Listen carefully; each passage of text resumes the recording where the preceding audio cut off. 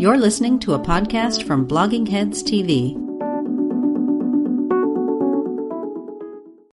Hi, this is Glenn Loury, The Glenn Show, bloggingheads.tv and patreon.com/Glenn Show. Thanks for your attention. Just want to make a brief announcement here about the question and answer process that John McWhorter and I are engaging in here at The Glenn Show. Once a month, we gather the questions that patrons have submitted and offer our responses to them. And we're going to be doing that again here in the month of March on Monday of next week, the 15th. And want to encourage you to, if you are a patron at the $10 tier, look at the top of the posts and see where you can submit a question. If you're a patron at the $5 tier, we welcome you to enjoy the responses that John and I will offer to these questions, and our responses will go up shortly after we record them on Monday of next week. So $10 tier patrons, we encourage you to submit your questions. The answers, the responses will be accessible to $5 and $10 tier supporters of our show. Thanks very much. Hey, Daniel, how you doing?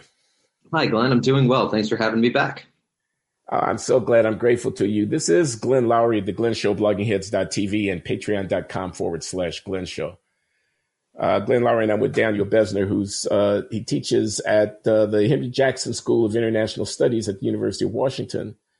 And those who follow The Glenn Show know that Daniel has appeared here in the past. In fact, on 3 separate occasions in the past, engaging in discussions with me about my intellectual origins. And he's an intellectual historian, Daniel is. And parts 1, 2, and 3 are in the archive. Mm-hmm. This is part 4. I expect we conclude the series here. Born in Chicago, educated at Northwestern University, trained at MIT, a Reagan conservative at one point in time, then a very broke with the right kind of disgruntled guy. And we're at part 4, so I'm going to turn it over to Daniel. Sure. Thanks. Oh, yeah. No, of course, Glenn. It's been a real pleasure, a real highlight of my intellectual career so far, honestly. So basically, last time we got up to 2012, and so we're entering what I would say is the more recent period of Glenn Loury's intellectual development, a period that has actually been chronicled on Blogging Heads itself, which I'm hoping someday someone will make transcripts of these conversations and deposit them in some sort of archive, because they're really useful historical material. But the first thing that I want to talk about your response to these things. But what I want to try to do is do it in sort of your larger intellectual framework, because, people might have heard what you think of BLM or wokeness. But what I'm trying to do here is have you reflect on how these recent turns might fit into your larger intellectual trajectory, given what we've talked about in the past. So I was thinking that we would start in 2014 and the rise of Black Lives Matter, which is a movement that you've criticized, I think, pretty significantly on this podcast. But what I would like to do is have you reflect on what was your initial response to the first BLM protests. In particular, how do you place them within your larger understanding of Black American history, in particular your own encounter with the Black community, trying to reflect on why you've adopted quite a critical stance toward BLM and where you see the movement going wrong, and how your history informs your understanding of Black Lives Matter. God, you put Black Lives Matter right at the center of it. If I had known that, I might have canceled the interview. Just kidding. Such a big panoramic question. I should have come to expect that from you, Daniel, but I know there'll be iterations here, so we'll have a time. I mean, you can't just answer in one gulp to something like that. Of course not. I want to start anecdotally, which I think can also be very powerful. And thank you for those kind words about the value of what we've been doing here at the Glenn Show. I mean, I'm very honored to have you say that, because you're a serious scholar, et cetera. But enough. Uh, I have a friend. His name is Christopher Lydon, Lydon, and he's a radio guy and a podcast guy who talks about ideas and culture and stuff. He's was based in Boston. I assume he's still in Boston. I've known him for a long time, since the early 80s. And he did a PBS show for a long time, a radio show where he would interview people. And Chris is a very decent guy, very thoughtful guy. He belonged to a Black Baptist church, 12 Baptists in Boston. Back in the day when I was a Christian, we would commiserate around some of those issues as well as around the intellectual scene. Liberal Democrat for sure, but thoughtful. Oh, but you see, thoughtful. And I can remember, I'm not sure exactly what the year is. I want to say it's right after Trayvon Martin, because that's when I think things really get going. I think it's 2012 or something like that. And he's all excited. He's so excited about this phenomenon, about this movement. And he had a show where he asked me to come and participate in the studio, which I did do. And there was a very fine young scholar, African-American from Tufts University, a historian, who was also a part of the show. And there were callers, and we did the show. And they were all excited. This is a movement. This is a movement. And gosh, but I wasn't feeling it. I wasn't feeling it as this revolutionary thing. Okay, so these queer Black women, I mean, this was the tone of the talk, have launched something, and this is a new generation. But it's a civil rights movement. It's going right after oppression, and I didn't really feel it on both sides. Neither did I feel that as horrible as what happened to young Trayvon Martin in Sanford, Florida. He lost his life. And that's a whole rabbit hole that I don't want to go down right now. What actually happened to Trayvon Martin? George Zimmerman was acquitted, blah, blah, blah. We could spend a whole thing talking about that. I'll bracket that. I certainly did not have any perspective on what had happened to Trayvon Martin at the time. I just took it as given that he was gunned down by George Zimmerman in some kind of inappropriate way. And I just want to bracket that.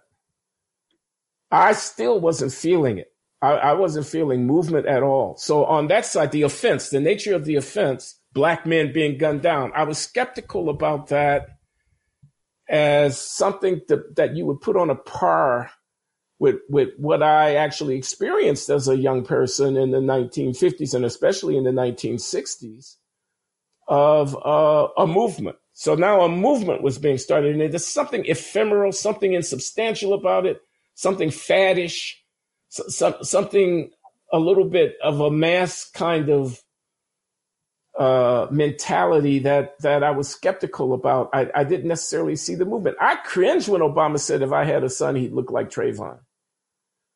When Obama was managing and navigating the very difficult, problem of how to lead the country and speak for the country at this moment of crisis, I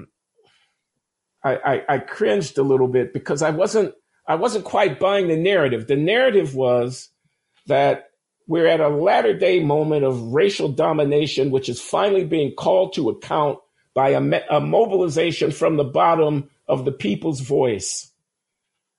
And I didn't buy that. So I'm in the studio there with Chris and with the young scholar, whose name I don't recall, unfortunately, from Tufts, who's a fine historian. And and they're all effervescent. They're all,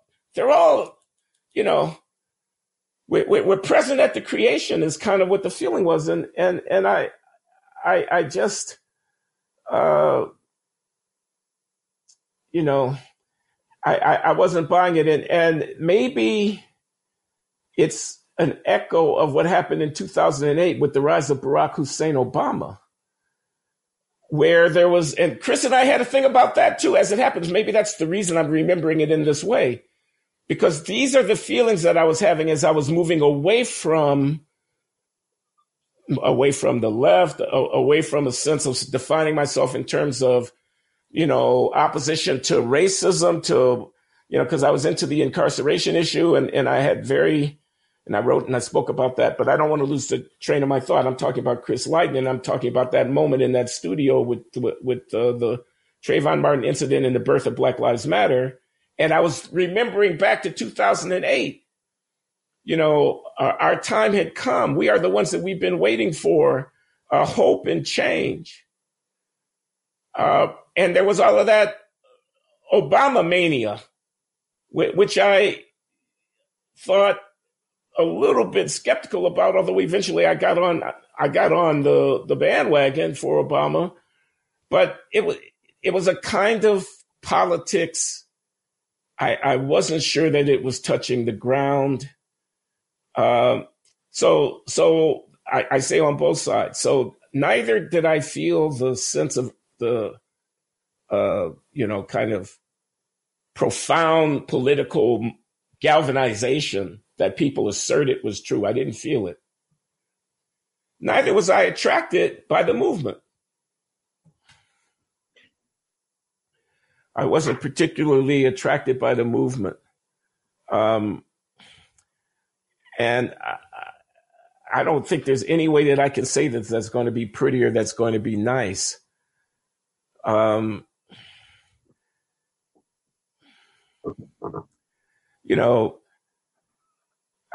worry that I'll sound, so culturally retrograde when I say that the constellation of forces. Now, I'm not just talking about sex. I know that's what people think I'm talking about. They think I'm talking about sexual identity. That's part of it. I'm not going to deny that that's part of it. They are against capitalism. Okay, we had a long conversation about that. Okay, they don't particularly love America. I know that you and I, Daniel, don't necessarily agree on all the particulars of nationalism and whatnot, but I'm just telling you how I received them. There's a generational thing. I'm in my 70s. What do you want me to do? These are kids, snot-nosed kids, if you want to get me, in an unguarded moment.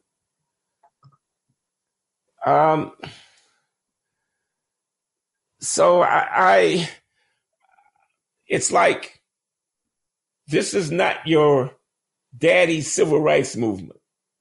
That was spoken during some of the, because there's this documentary film about Michael Brown that the Shelby and Eli Steele have made. They have a lot of film in there. And one of the scenes is a young fella who is outraged about the Michael Brown situation, speaking to an audience. This is not, in other words, don't expect decorum from us.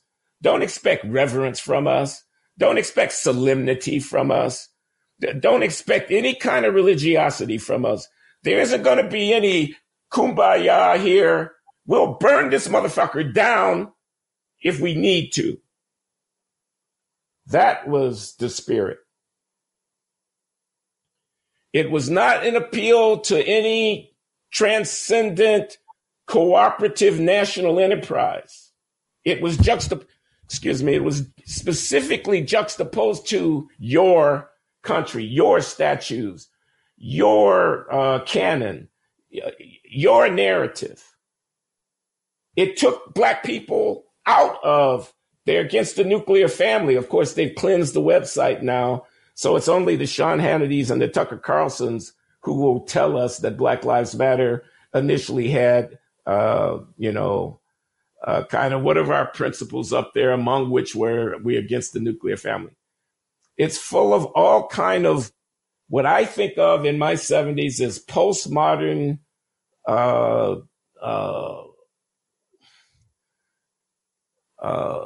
nostrums and, cliches, really. I mean, the critical race theoretic, the intersectionality kind of talk, so I was not feeling it. They weren't attractive to me. They didn't represent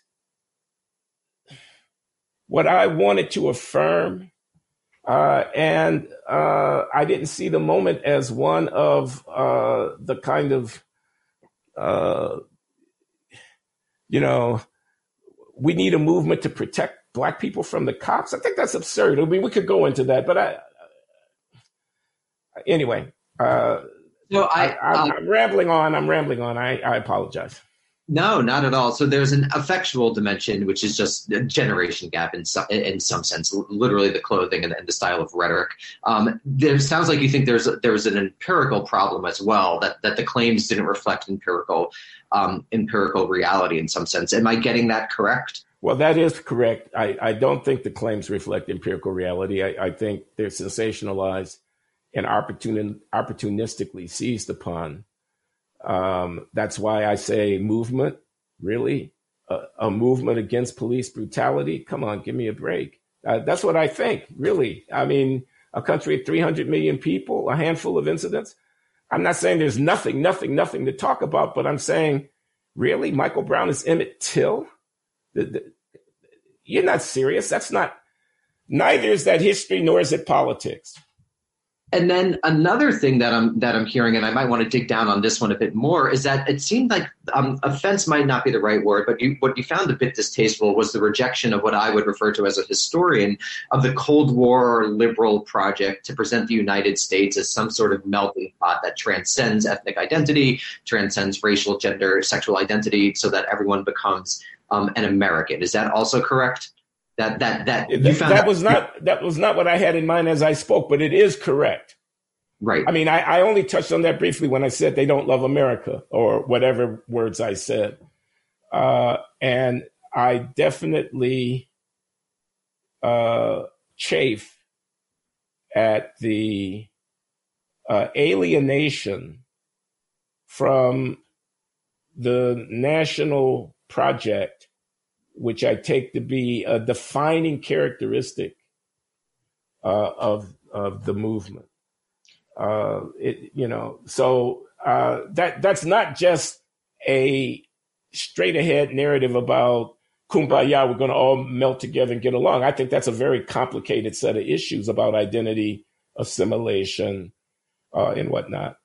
But yes, I'm much friendlier to the racially transcending, seeing African American as not an indigestible kind of, more like an ethnic group that the meaning of the Blackness as a distinctive characteristic is malleable and it can evolve over time.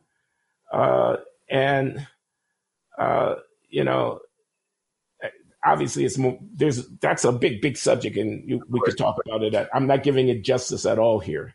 So just a quick comment that I want to make. It's interesting because I think you have a very complex relationship with what might be termed Afro-pessimism, because in an earlier conversation, you said that there was something right about Malcolm X, that no one's going to help you and you've got to do it yourself. But at the same time, right now, you're saying that Afro-pessimism is unwarranted when we're talking about sort of this racially transcendent image utopia of the United States. No, I think you put your finger on something that's very profound. I really do.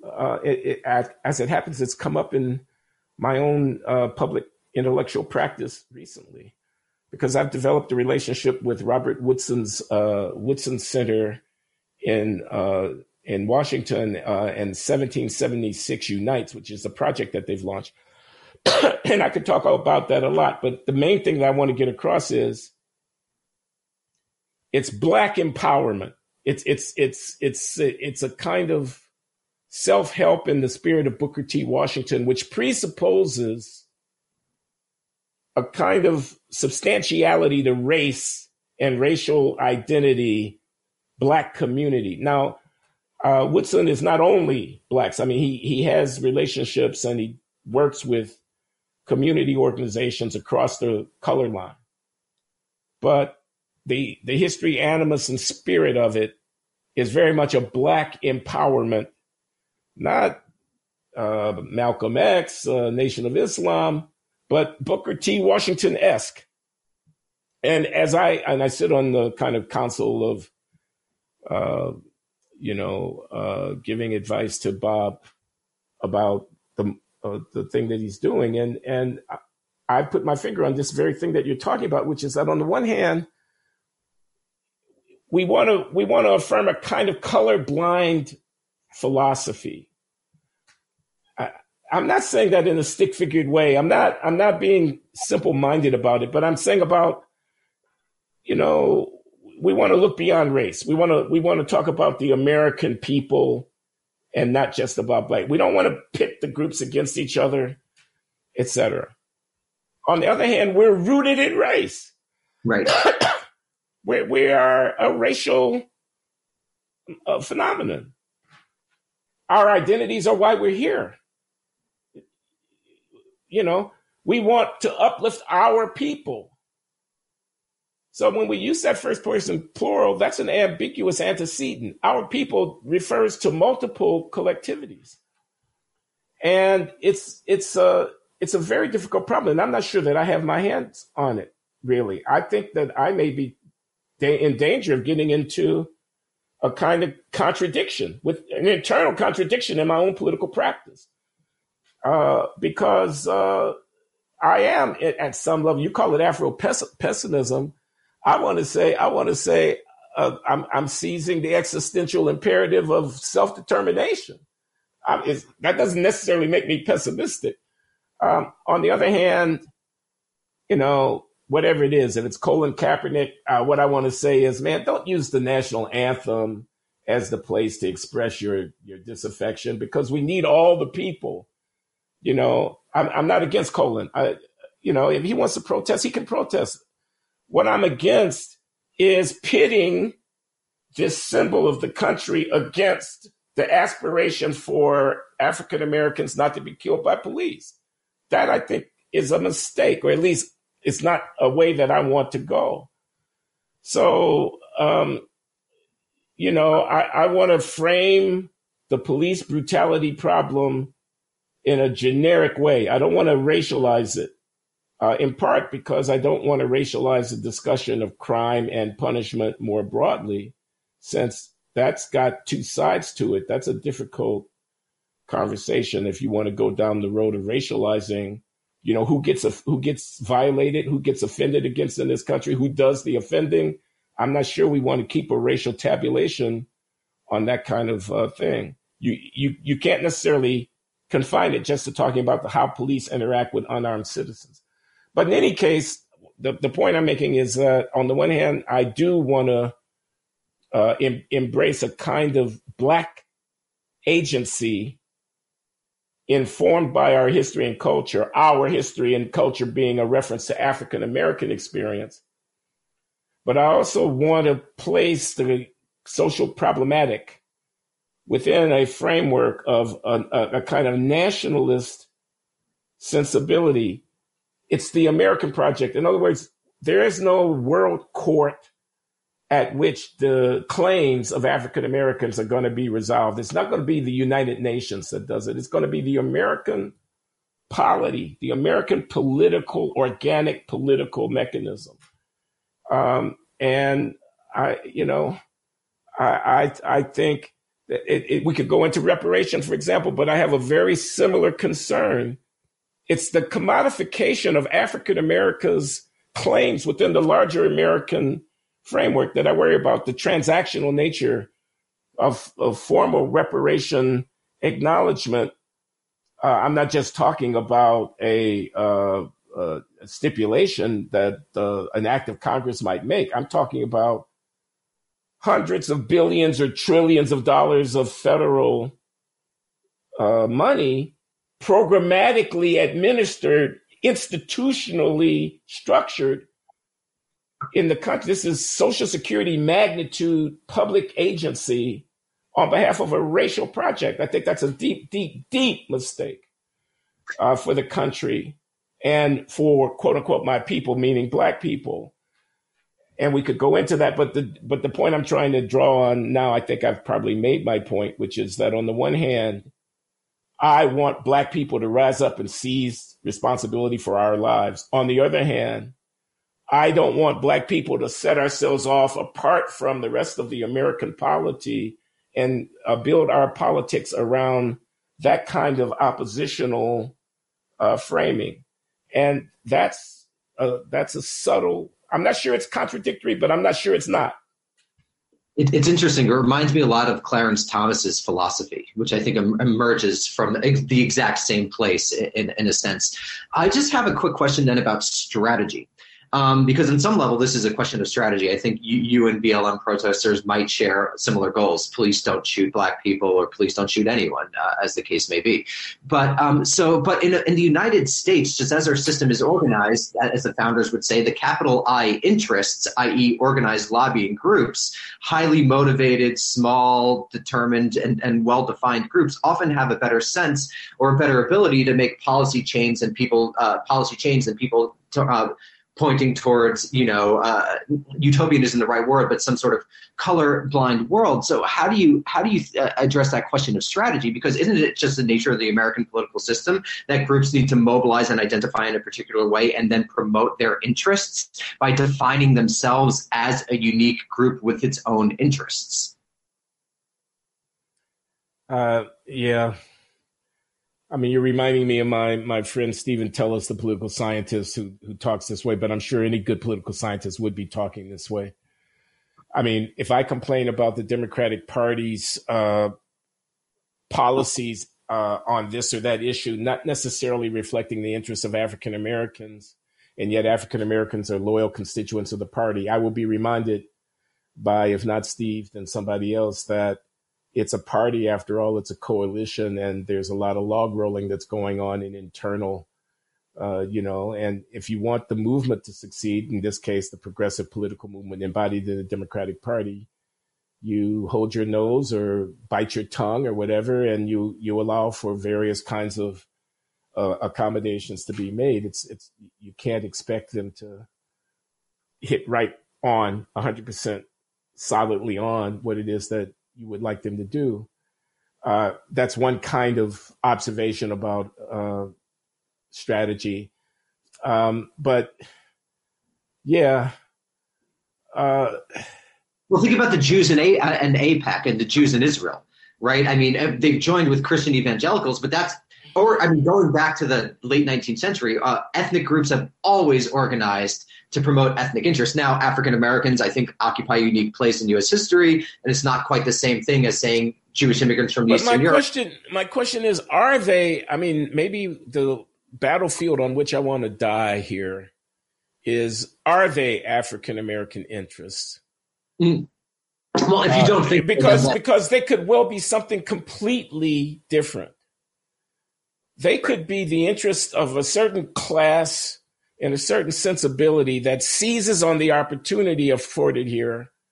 I'm not going to go into a George Soros conspiracy argument right now, but even by telling you that I'm not going to go there, you get the idea of what I'm talking about. And I just interviewed Michael Fortner, a political scientist at the City University of New York, who writes a book. His book, The Silent Black Majority, is an interesting book about local community attitudes toward crime and victimization and drug trafficking, and how it is that grassroots African-American ministers and politicians, community leaders actually got behind the Rockefeller drug law enactment in the state of New York, going back to the war on drugs, even before Ronald Reagan, and were very punitive in their desire to see drug trafficking extirpated and whatnot, and that voice within the Black community was interesting. It wasn't a one-dimensional voice. Of course, they sympathized with a lot of the young kids who were getting rousted by the cops. They were their kids. They didn't like police brutality any more than anybody else liked it. But they also knew that, if there's open-air drug trafficking going on the corner, that's bad for the kids. And they knew that while the cops might be SOBs, you sure hope they show up when you need them, kind of thing like that. So that was, the quote unquote Black community's interest. But if you had asked an political activist on the, radical left what their interests were, they would have said something different. So I don't know whether or not, for example, the movement to get reformed DAs elected at the local level who will decarcerate, who will stop arresting or charging for minor property offenses, who will urge the granting of no bail or low cash bail so that people would not be detained prior to trial.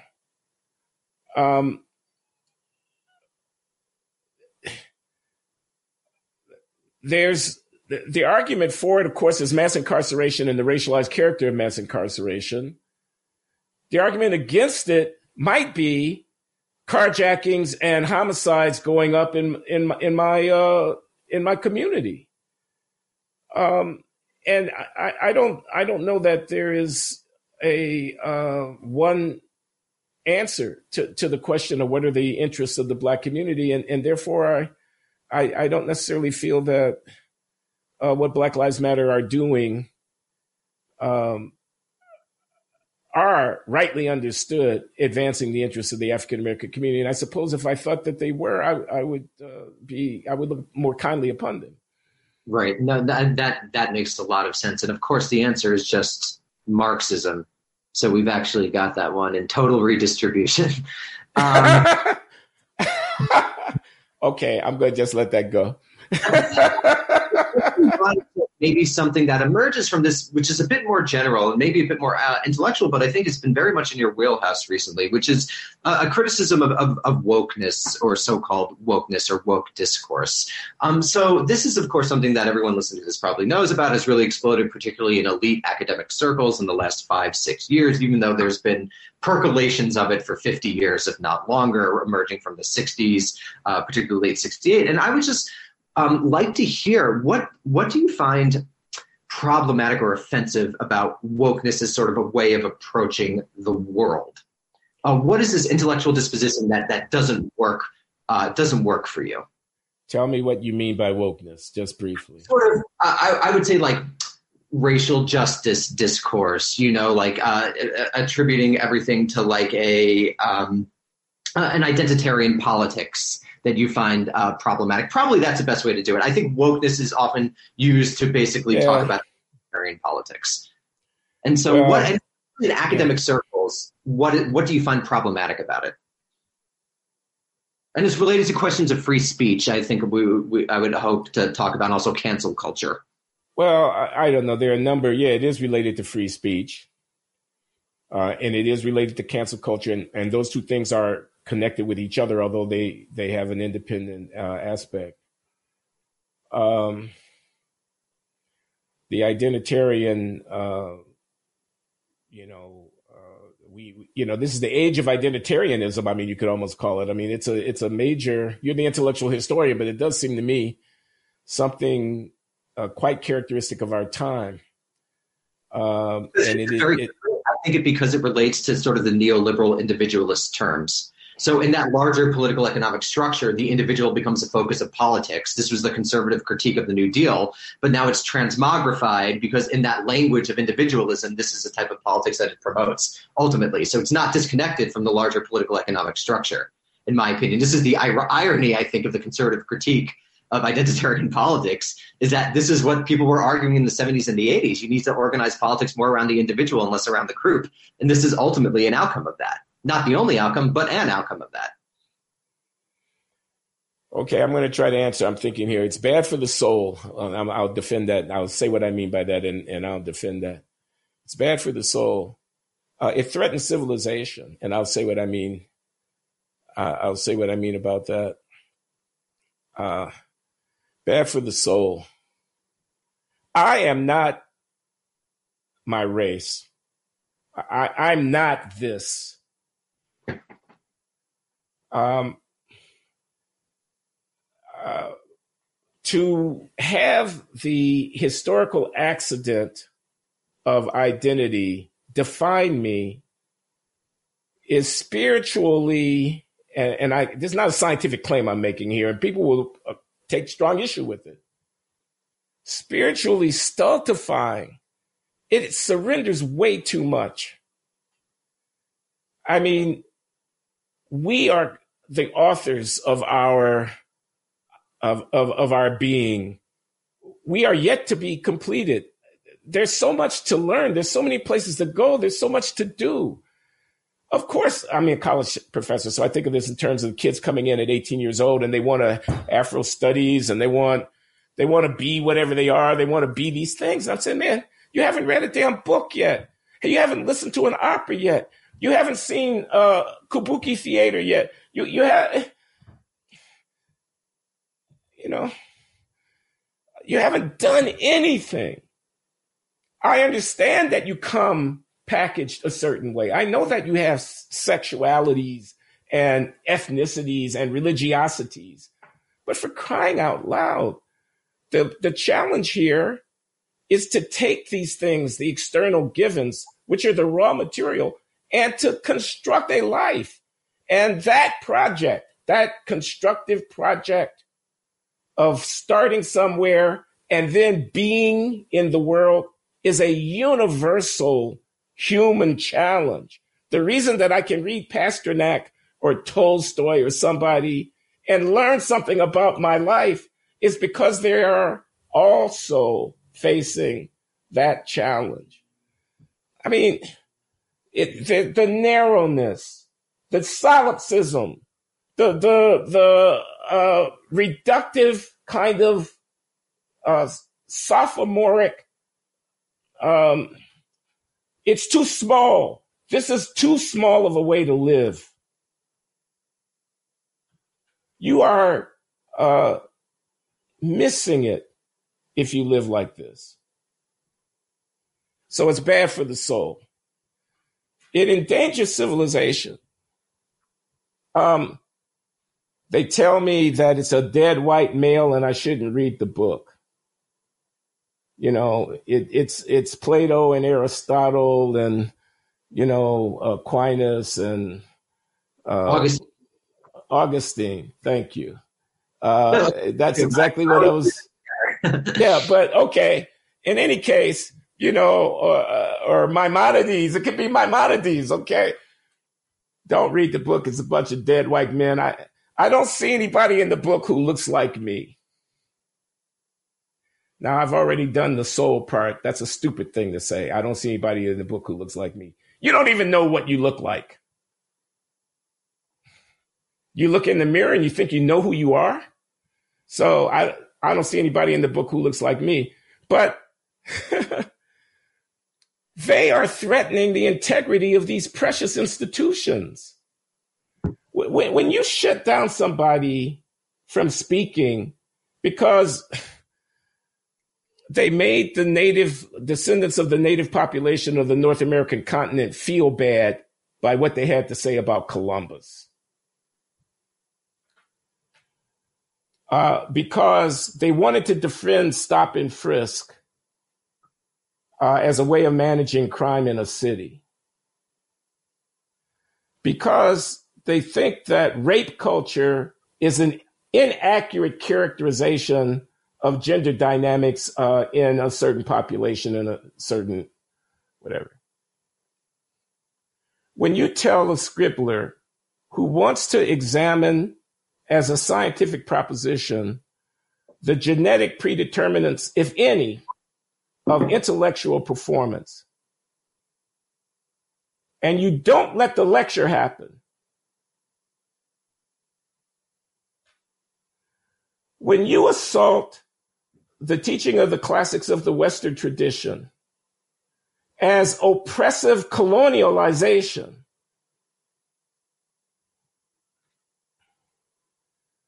etc.,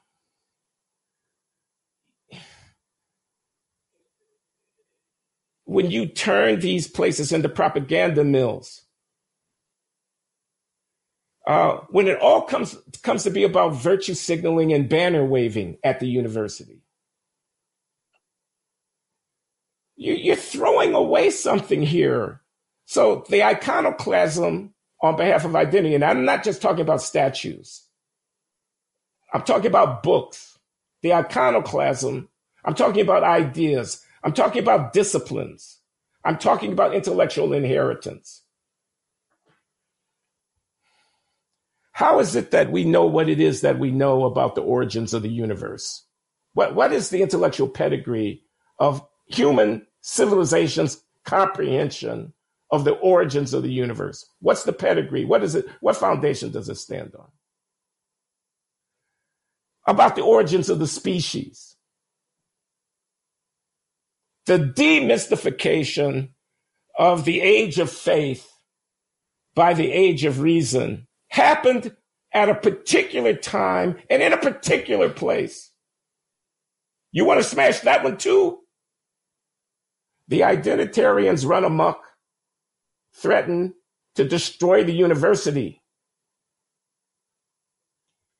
So that's why I think it's a bad way of living, and I think these people are dangerous. So I've got a couple of quick responses. That was really interesting. I mean, I agree with a lot of what you said, but of course, the famous Marx quote, right? Men make their own history, but do they not make it as they please, right? There still are structures. And even if these things don't define you, one still enters history at a moment of accretions of various ideological and institutional elements, which I also think is important to take into account, even though I do agree with you ultimately about sort of this universalistic element to humans being in dynamic. But one thing that I really want to ask about is because I've been listening to you just frankly for years, and I think talking famously about the Ray Kelly shutdown at Brown years ago, all those things. So my question, I mean, I do empathize and sympathize with your point to a certain degree, but as a historian, oftentimes a lot of these taboos get worked out in messy ways, right? So what is a protest if not the expression of the democratic will of admittedly students who haven't read everything, who don't know anything, who are working their stuff out? But is that not a legitimate expression of the democratic will as a society begins to reshape various cultural norms and taboos over time? So like, how does one navigate the dialectic between universities as spaces of free inquiry, but universities are and never have been totally utopian spaces of free inquiry? Some things are allowed, some things are not allowed. And the expression of a democratic will in protest against particular ideas that particular constituencies view as illegitimate. Is it just that the authority, the administrative structure says, no, we decide, sorry, collection of people, you're wrong? Or is that collection of people need to be taken seriously because that is what democracy ultimately is? That is the will of the people expressing itself in a form of popular protest. Okay, I hear you. My answer is going to be stark. The university is not a democracy. It really is a hierarchical institution and enterprise. And that's what disciplines mean. I don't try to tell the physics department who they're going to give tenure to or what research is worth going on because they know better than I do, et cetera. And it's the tail wagging the dog, intellectually speaking, if the demos is setting the curriculum. But that's too stark and it's impractical. So I don't want to cede the normative claim for democracy, but I will cede a pragmatic observation to the extent that it would be deeply unwise to ignore the sentiments that are being expressed through mobilization and protest, because after all, the viability of the enterprise requires the cooperative engagement of all parties concerned. That goes at many levels. Within a family, parents are presumably the responsible agents, but you can't just tell the kid what to do. You have to kind of mold a relationship that allows for an influence. It'll be much more direct at the early stage of development, and it'll be much more cooperative and accommodating as things go along. And a point will be reached where the parent's authority will be very, very different than what it had been. It's an analogy, but I mean something like that in this case. that's about things like the curriculum or whatever. But procedural things like who gets on the faculty, like how is the work of the university conducted? Like what are the requirements of members to participate in the enterprise, such as to acknowledge and respect the rights of others in the enterprise? I think it's the responsibility of leadership to affirm those things and to stand by those things, again, wisely. So there can be good and bad leadership. There can be ham-handed leadership, and there can be wise and subtle leadership. But still, the goal should be not responding to the demos because the will of the people. That this is not a democracy. This is a structured hierarchy of knowledge production and inquiry and so on that has, not everybody gets to put the book on the shelf in the library. The book is on the shelf in the library is curated.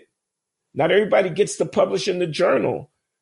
The editors of the journal are gatekeepers for a reason, etc. So then this is my question. How do you relate this to the fact that the university has essentially become such a space of consumption? I was looking at Penn the other day. Penn costs $80,000 a year. I mean, so I was just thinking, I would love to hear your reflections on Harvard cost $4,000 in 1984, now costs $80,000. So I just, to me, this is intention. If you treat students as customers, they're going to act like customers. And to me, this is part of a fact that has delegitimized that hierarchical authority, a structure of authority, because the students, especially at very elite spaces, I went to Columbia, you teach at Brown, these students are viewed as future donors. So I was wondering how you view that as informing the shape of the university as a large structure, because last time, I think, the adjunctification we talked about last time is part and parcel of this.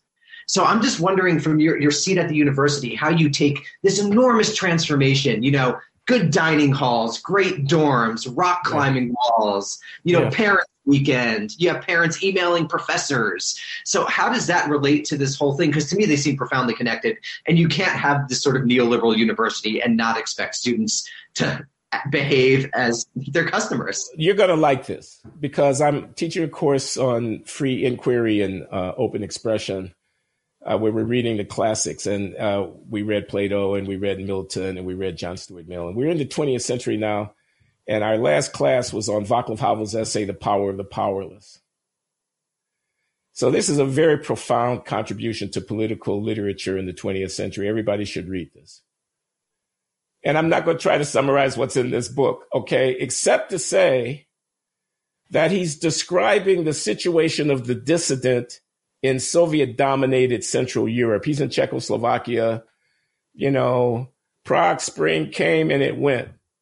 Okay, the tanks remained. And we're in the late 1970s. And what's going to culminate in 1989 is already afoot. Lech Walesa in Poland, Solzhenitsyn in Russia. There are things that are happening. And it's breathtaking intellectually to look back on this moment. But anyway, I could go on about this for a long time. Here's what I'm trying to say. He describes the totalitarian totalism, the autototalitism, I think, or some kind of word like that he uses, of everybody living within the lie, everybody knowing that the system is corrupt and bankrupt, but nobody wanting to speak out. The emperor has no clothes. He describes that. And he analyzes it down to a T, man, the greengrocer, the greengrocer. He analyzes it down to a T. Why does he put the sign in the window, workers of the world unite, when he knows it's bullshit? And the lady who comes and buys her carrots and her tomatoes, she doesn't even look at the sign, etc. Why everybody is cooperating in this fraud, in this phony thing. It's a house of cards. It's an elaborate structure of mutual lying to each other. And we're afraid. We're all fearful. It's fear all the way down. Okay. And it's because we're afraid. It's because we're concerned about self. It's because somebody's going to hurt us. Somebody's going to hurt us.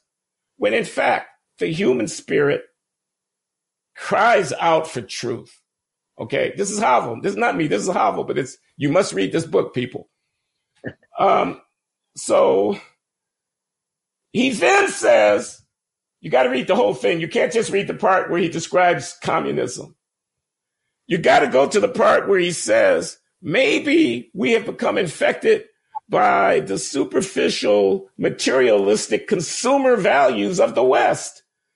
Maybe the difference between the East and the West is not as great as you think it is because we're all selling our souls. We sell our souls in order not to be bothered by the state police.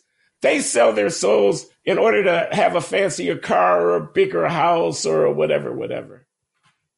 And my students and I, encountering this thing, and having just read Mill, who's a utilitarian, and here we get to this guy who's practically making a kind of moral statement. I mean, he's saying that the worth of life is not to be calculated in terms of how good it makes you feel. It's to be calculated in terms of how true you are to your being. It's almost a religious argument that he's making. There's something within us that cries out for truth, and how dare we extirpate it? How dare we tamp it down just to live comfortably? So anyway, that's what I think about that. I mean, in other words, I think you're right. Or you're right to say that the logic of feel-good consumerism and the logic of the market as institutions compete for the size of the pie and everybody, and the logic of the administrators who run the institutions who have career concerns of their own, and the logic of the kids who arrogate to themselves some presumption of elitism or whatnot because they got in, I'm in and you're out. I'm in and you're out.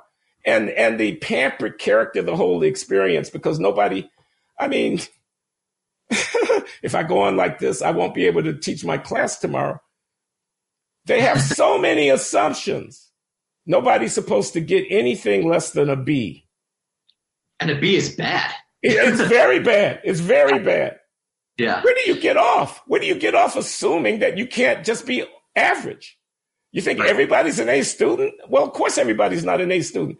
And the more rarefied the assembly, the more obvious it is that not everybody's an A student. Or can I have another 2 days to write this paper? Or accommodations with respect, okay? But, gaming the system, there's just a lot of gaming the system that's going on, which I think betrays a kind of facile, self-aggrandizing. It's the opposite of the intellectual challenge. And so to conclude that what has happened, and it certainly has happened, these places have become very different than they were a half century ago. The proliferation of these administrators for one or another aspect of student this or of student that. And as you say, a lot of money is going into building dormitories and swimming pools and, et cetera, et cetera. And I'm sure there's an elaborate plan about what goes in the dining hall and things of all this kind. And it's all catering to a certain kind of sensibility. And you're right about the parents' weekends and so forth. It's a big deal. It's a big deal around here. And when I see the families walking, the prospective families proudly, I don't want to, make fun of anybody because after all, they do pay the bills around here. But their climbing acquisitiveness almost, it oozes out of their pores. They want in so badly, So the idea that kind of utilitarian quest for personal satisfaction and consumption might be indirectly and directly corrupting the intellectual enterprise, I find that to be quite plausible. Yeah, I just don't see from a practical level how universities can be spaces of consumption and then demand the type of authority that that you're implying that they have. That's a fundamental tension. And I think in America of 2021, the consumption is going to win. That's the larger culture that we exist in. And I just wanted to highlight that tension and sort of building off of that. Oh, wait a minute. Before you do that, I want to reiterate what you just said. I think you said something that's really very important. I want the university to be an intellectual hierarchy in which the adults run the show because it's about ideas. They run it respectfully and with consideration, but they nevertheless run it. You're saying that battle is lost a long time ago when you decided to go commercial, and the logic of your commercial move means that you surrendered the authority to be able to write the script. And if you're right, we're fucked. Yeah, and I would say, I mean, universities are just synecdoche of larger American culture. The turn to consumer capitalism in the 1960s is an enormous epochal shift in how people relate to the state, you know, where your primary identity, I'd say in the United States of 2021, if we're being identitarian about it, your primary identity is consumer. Why are Amazon workers essential? Because they allow you to consume. I mean, I think this is something profoundly problematic about American culture that we haven't even begun to really address. And I think you see it in the university. That's the only point I wanted to get out. Okay. And so building off of that, we have to talk about cancel culture. Particularly, what do you think cancel culture is? And what do you think the problem is? Because I would say this is a term that is so capacious that it refers to universities retaliating against political speech to, again, the demos protesting Ray Kelly. So I was just wondering what you, or the student demo. So what is your view of cancel culture, and why do you think it's so problematic based on that view? What do you find so problematic? Well, it's not just the universities, of course. I mean, you know, people are losing their jobs or their platforms all over the place for running afoul of one thing or another, for offending, for giving someone cause to call them misogynistic or homophobic or racist. You know, this N-word thing that has arisen in the news recently with one incident or another of someone using the word or defending the use of the word and getting canceled. The Me Too movement and the reprimand of people for sexual transgressions from the past that leaves them unfit then to be the public face of this or that. Tweets, people retweeting, you retweeted something, you must be a QAnon advocate or whatever. And then the person becomes, you know, an inappropriate host of a TV show, or you say something in class. I have said this in my class.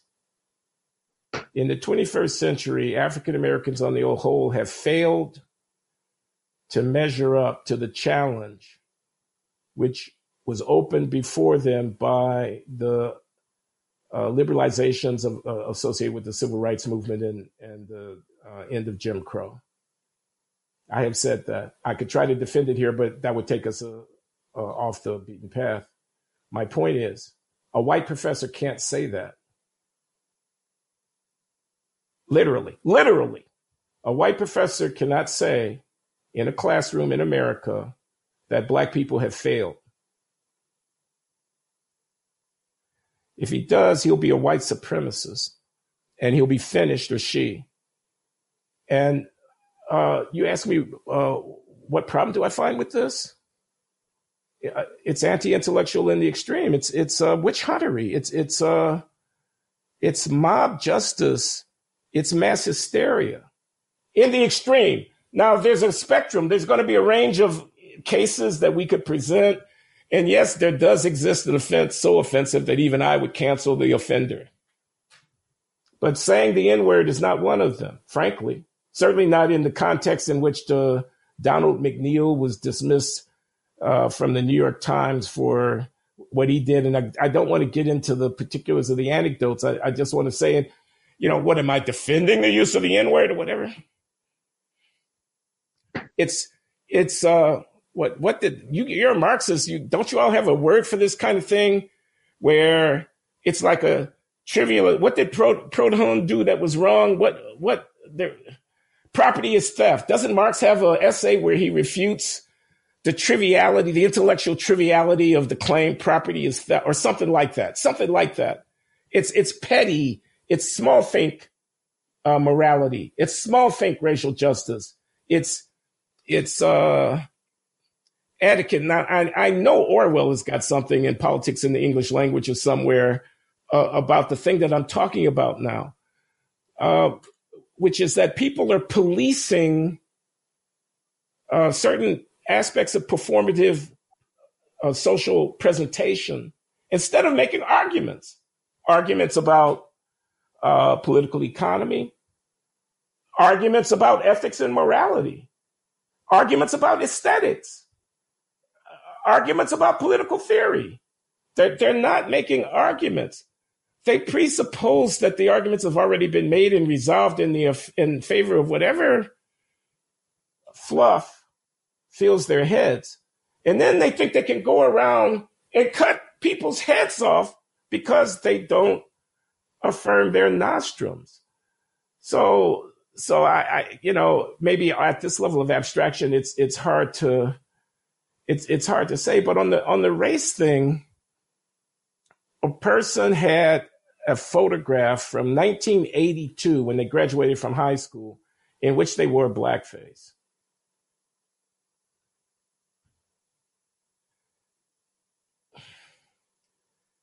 And now it comes out because somebody looks at the yearbook and they decide that they're going to run an expose in the Washington Post about this person. I don't see how they survive it, And I think it's, like I say, petty. It's a small bore. First of all, I know almost nothing about whether or not the person is actually a racist from the fact that I've stipulated. Whatever we mean by the person being a racist. What I mean is I know almost nothing about whether or not the person has values and beliefs relevant to his current behavior that are indicative of some kind of racial antipathy or malice that should cause me to want that person not to serve in public. I don't know anything about it. You're trying to have an argument with lower middle class Alabama culture in the early 1980s. Yeah, they all voted for Ronald Reagan. Yeah, they all liked Jerry Falwell. Yeah, they were all mostly racists who thought that the civil rights movement was bullshit. A lot of them were. So the politics of 2020 becomes about whether or not somebody who had a blackface on in 1982 can. You don't see that that's true. I'm not you personally. Don't you guys see that that's a triviality? What it is it's a kind of power move. We get to flex our muscles because we control who can speak. So this is what I think is crucial. And because you mentioned power, I think many, if not most people would agree on the excesses. But to me, cancel culture strikes as such a weapon of the weak, to quote James Scott. Right? There are people who feel that there's not normal channels through which to affect decisions about basically the elite that controls society. And that's not incorrect. We are a society that's been organized to give certain groups enormous amounts of power, totally disconnected from the democratic will. So cancel culture is this explosion of anger by people who don't have any other mechanism by which to express that anger, who don't even feel the need to engage in argument because they feel that they would lose the argument either initially or because that they won't be taken seriously. And it's another reflection, and I think a lot of the things that we've been talking about, of a delegitimation of American elite institutions and American elite culture. And I think it's that what to focus on. I mean, we could all rail against the excesses of cancel culture, but it's that there's a reason that these things are no longer legitimate. And that reason, and that's a rational response to the history of the past 30 years. Is that not? Uh, you are impressing me, Daniel, really, because these are things that I hadn't quite thought about. And it sounds to me like you've got your finger on something, and it has really powerful implications because you're right. Even I could feel a little hollow sometimes complaining about cancel culture just to be complaining because, I don't really know what I'm, I am in a way being petulant myself. I mean, it's an imposition upon me. It's stupid, but I don't have any analysis. And you just offer something to think about. And it would mean, if you're right, that even though you still might not want to let them have their way, if you can stop them, you might think a little bit differently about it. And this is not a policy prescription. What do you do to empower people so that they needn't use flailing out petty means of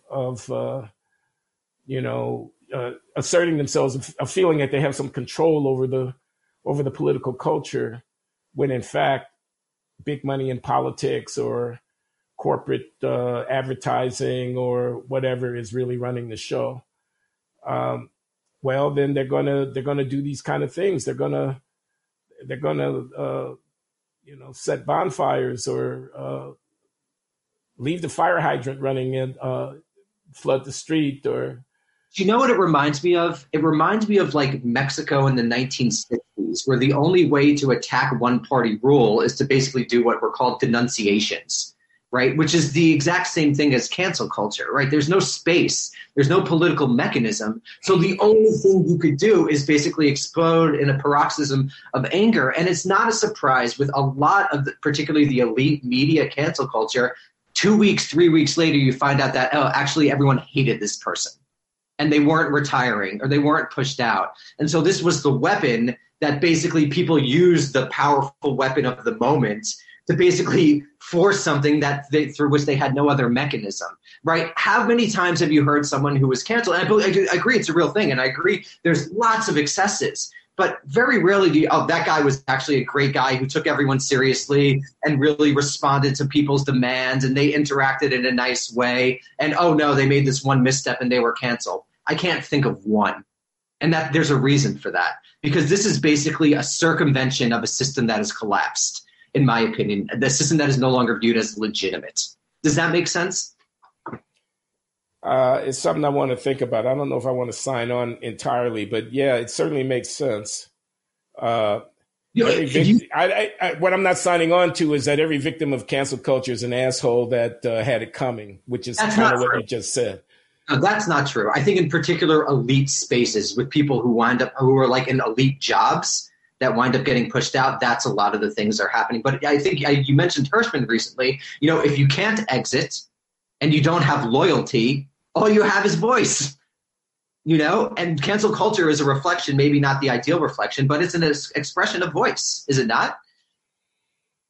Well, it certainly is, and that's certainly a way of looking at it. And it, like I said, gives me something to think about. So,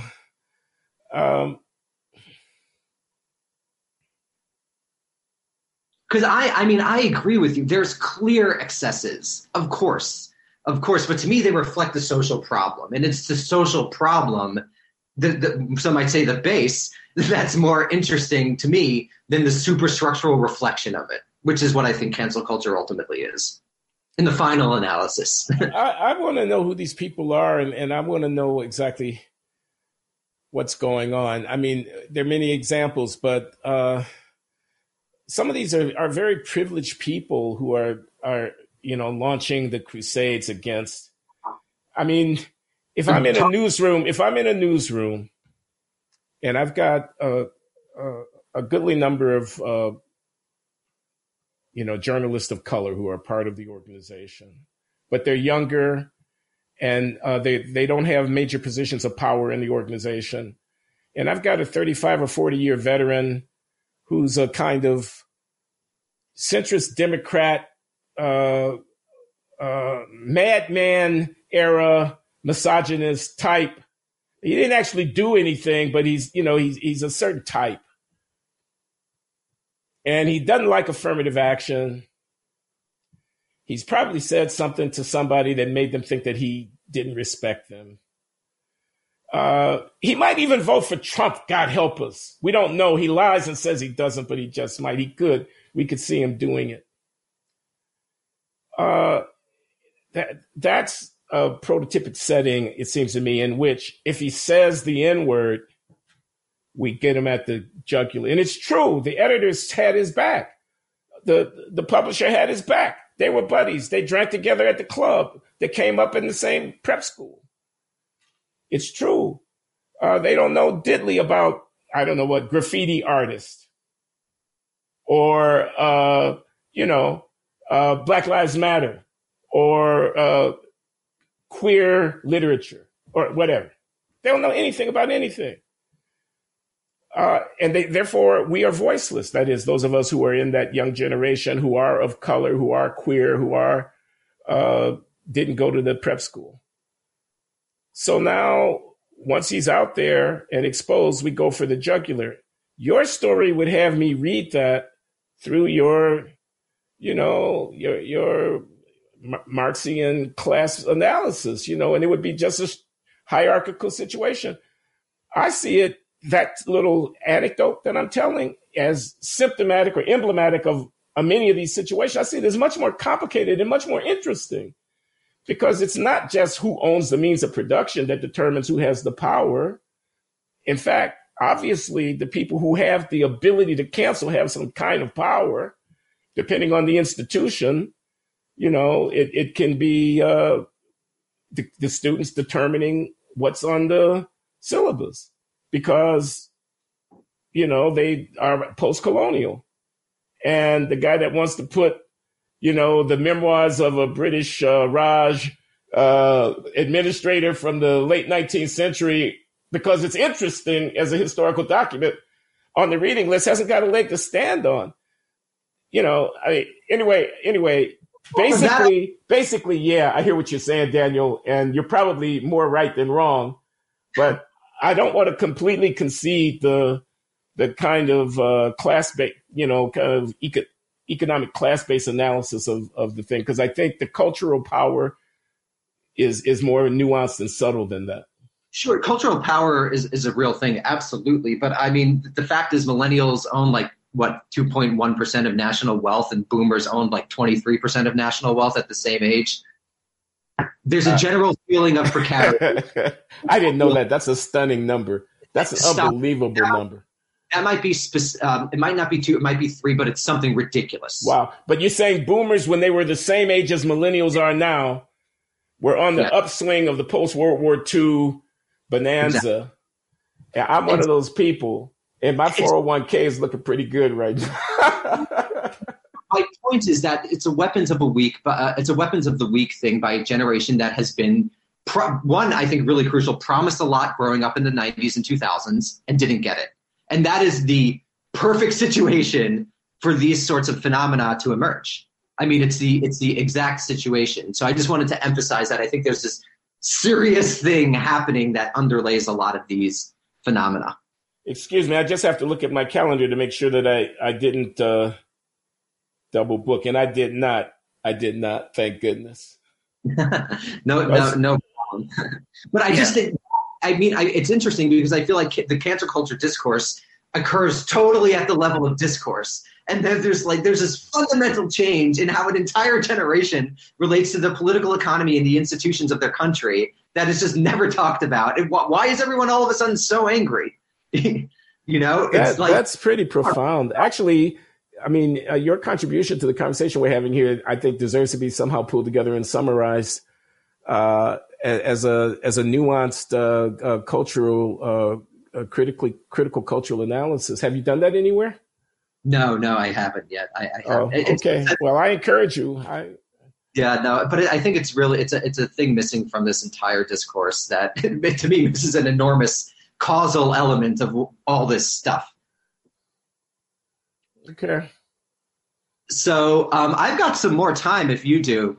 Yeah. We could take a few more minutes. I got a 2:00 that I need to prepare for. It's almost 1:30 now.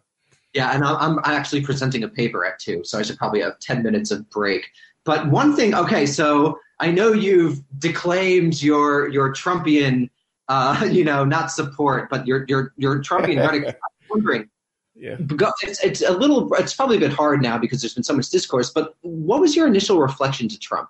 Now that he's become more historical, at least at the current moment, maybe he'll run in 2024, who knows? But what was your initial reflection to Trump, and particularly, how did you feel? Because I feel like that was maybe your final break with like the center left. Yeah. And how did you narrate that sort of final break? Yeah. So, I mean, I'm going to declare, I was never actually a Trump supporter, but I have been called a Trump apologist because I would see the other side and I would say things in defense of Trump. But that said, I think I should answer you straight. So you've heard of Brexit. I've heard of it. There were the leave and there were the remain. Okay. A lot of people who really knew better supported leave. Knew better from the point of view of what's the long view here about European nationalism and whatnot, or knew better just from an even more practical point of view. What's the immediate economic and financial, whatever? They kind of knew that leave was wrong, but they still, okay.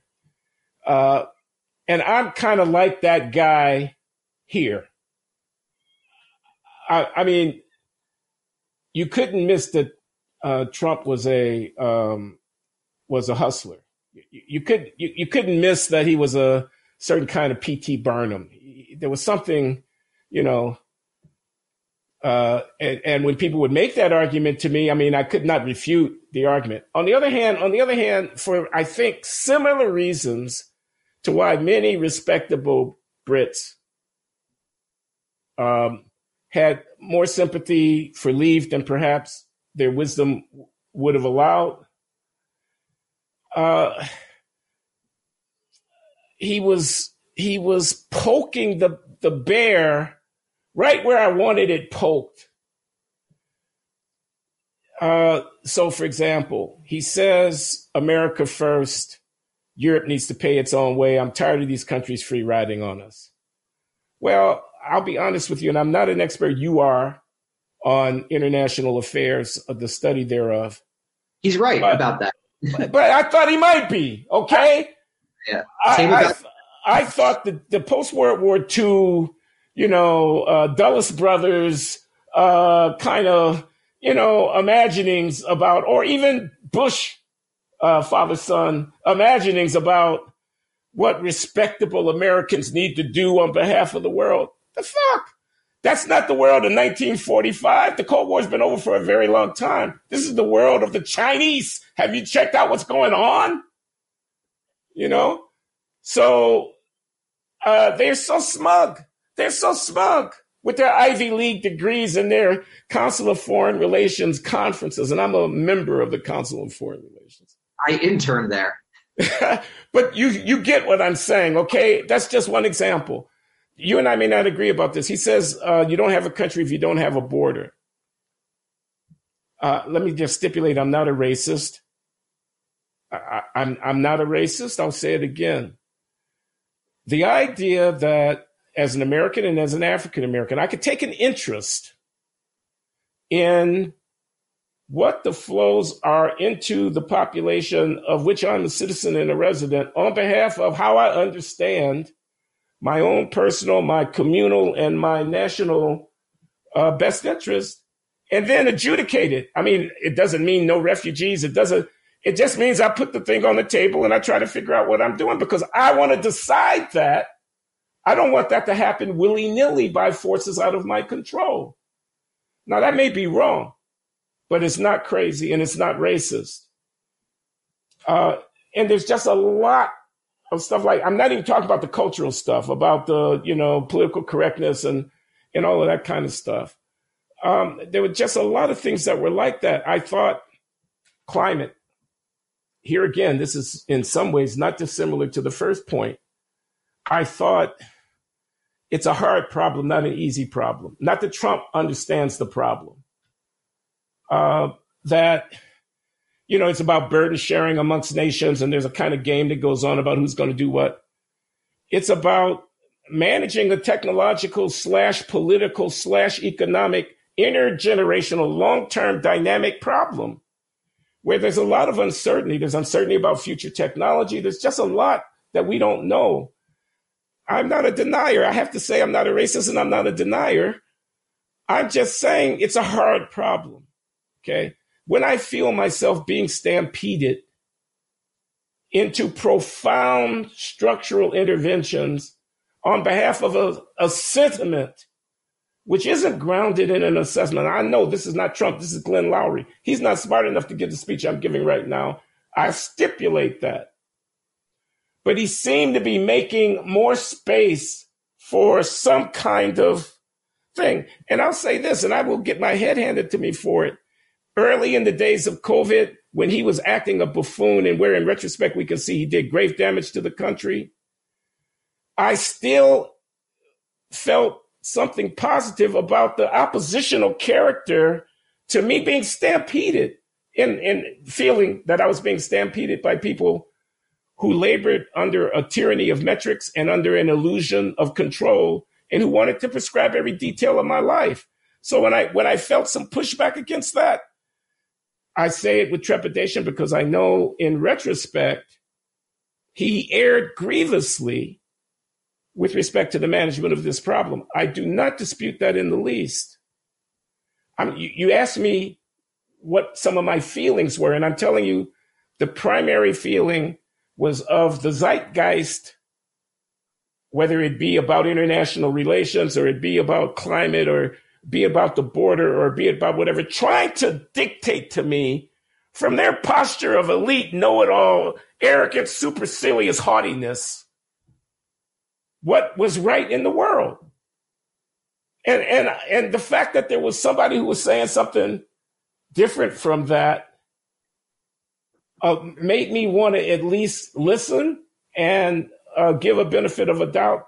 The black districts of the cities of the country are terrible places. They have been failed by many institutions, not just the Democrats who represent those districts in Congress. There needed to be, he says, what do you have to lose? This is where I started. This is the point of Trump during the campaign of 2016, when he said, this is something I care very much about, African-American politics and social economy. And he says, what do you have to lose? And I thought, I'm not voting for this joker, but is he actually getting ready to effectively pose in American politics a question about the rationality of African-American monolithic support for Democrats and so forth? Is a space going to open up here? Now, he did nothing with that. He put Ben Carson in charge of housing and urban development, who went to sleep there. A couple of $100 billion, serious money, but also, as we know, in the era of COVID relief, not all that serious money if you really are determined to spend it, aimed at a demonstration of a different kind of way of getting our hands around these issues. Now, he's not capable of pulling it off. I understand that. I'm not saying he is. I'm just saying the cast of mind that I was in was, is this an opportunity for something significant to happen in this debate? And so that's why I gave him a lot more space in my head and a lot more leeway than the next guy, because I really wanted things shaken up. Glenn, I have a question. Do you see a relationship between you using Trump as sort of an end run around the politics about things that you felt you can't talk about and what's going on with cancel culture? About an end run?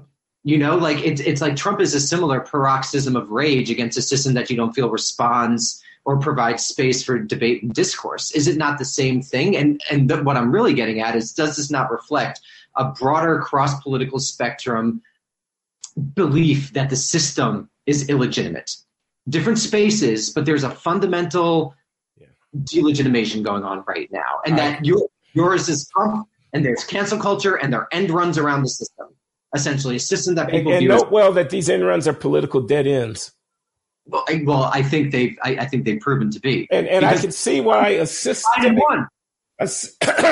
I can see how a systematic account such as a sophisticated Marxian framework would afford you could be an extremely attractive alternative to the political dead ends that are butting our heads against the brick wall of illegitimate and dysfunctional and atrophied institutions that mainly only serving the interest of the well-heeled and the well-connected. I can see why a systematic account of history might be very appealing, but to have myself likened to the cancel culture devotees, it hurts, Daniel. It hurts. Right? And I think there's a reason that socialism is back, because the structural analysis is a very powerful thing at this particular moment. And I want to add, it's not just political economy, it's also constitutions. The Senate. The founders did not think Wyoming would have 500,000 people and California would have 45 million. No, they didn't. These are really, really problematic things. The founders did not predict that our country would essentially be a series of heavily populated cities and very sparsely populated rural areas. No, they didn't. I agree. So these are really fundamental structural issues, which is why I think structural analysis is back. But what I find disconcerting is that the well-heeled have just won again with Biden. And I don't think Biden's going to do anything. And I think we're going to be in a holding pattern in a very profoundly consequential decade. And I'm very, very pessimistic about the future, personally. Well, I'm sorry to hear you say that, except for one reason. My lovely wife, LaJuan, who was a Bernie Sanders supporter, will listen to this entire conversation just to hear your last sentence. That corporate Democrat Biden is not the answer. He's part of the problem. And I was going to... Because she's been saying that for the last year.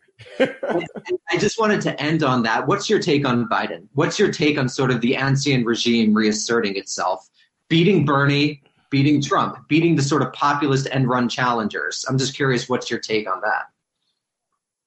It is depressing, to be honest with you, and I am not hardened by it in the least. And what I've heard coming in areas that I'm concerned about out of the administration has not made me happy. And I'm more conservative than you are, so it's not necessarily that we would agree on the same policies, but you're putting it that way. The ancien regime reasserting itself. That's exactly what has happened. I mean, we could go back to the presidency of Barack Obama. I'm on the record saying that he messed up when he didn't lock the bankers up or zero them out so that they left the table with no chips whatsoever. Even if it would have been bad policy, as I said, I think to you, it would have been very good politics and an opportunity was missed. You could say that. And I certainly don't think that you're going to get anything. I mean, Biden is not exactly the most dynamic, visionary, and inspiring person. With respect to the president, he's up in years, and he has never been a particularly dynamic or inspiring person. If you ask me what's his vision, I could tell you what Trump's vision is much more clearly than I could tell you what Biden's vision is.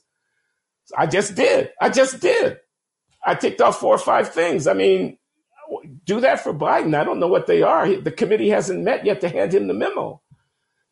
So it's obviously a transitional situation. I don't know that Biden will run for re-election. I don't know that Kamala Harris will be a compelling leader of the country 2 or 3 or 4 years from now. So we're going to see what's going to happen. There's going to be a lot of jockeying for position. And after all, the Republicans have a problem of reconstituting themselves, I suppose. And I don't know what's going to happen to Donald Trump. Something tells me that he's not going away.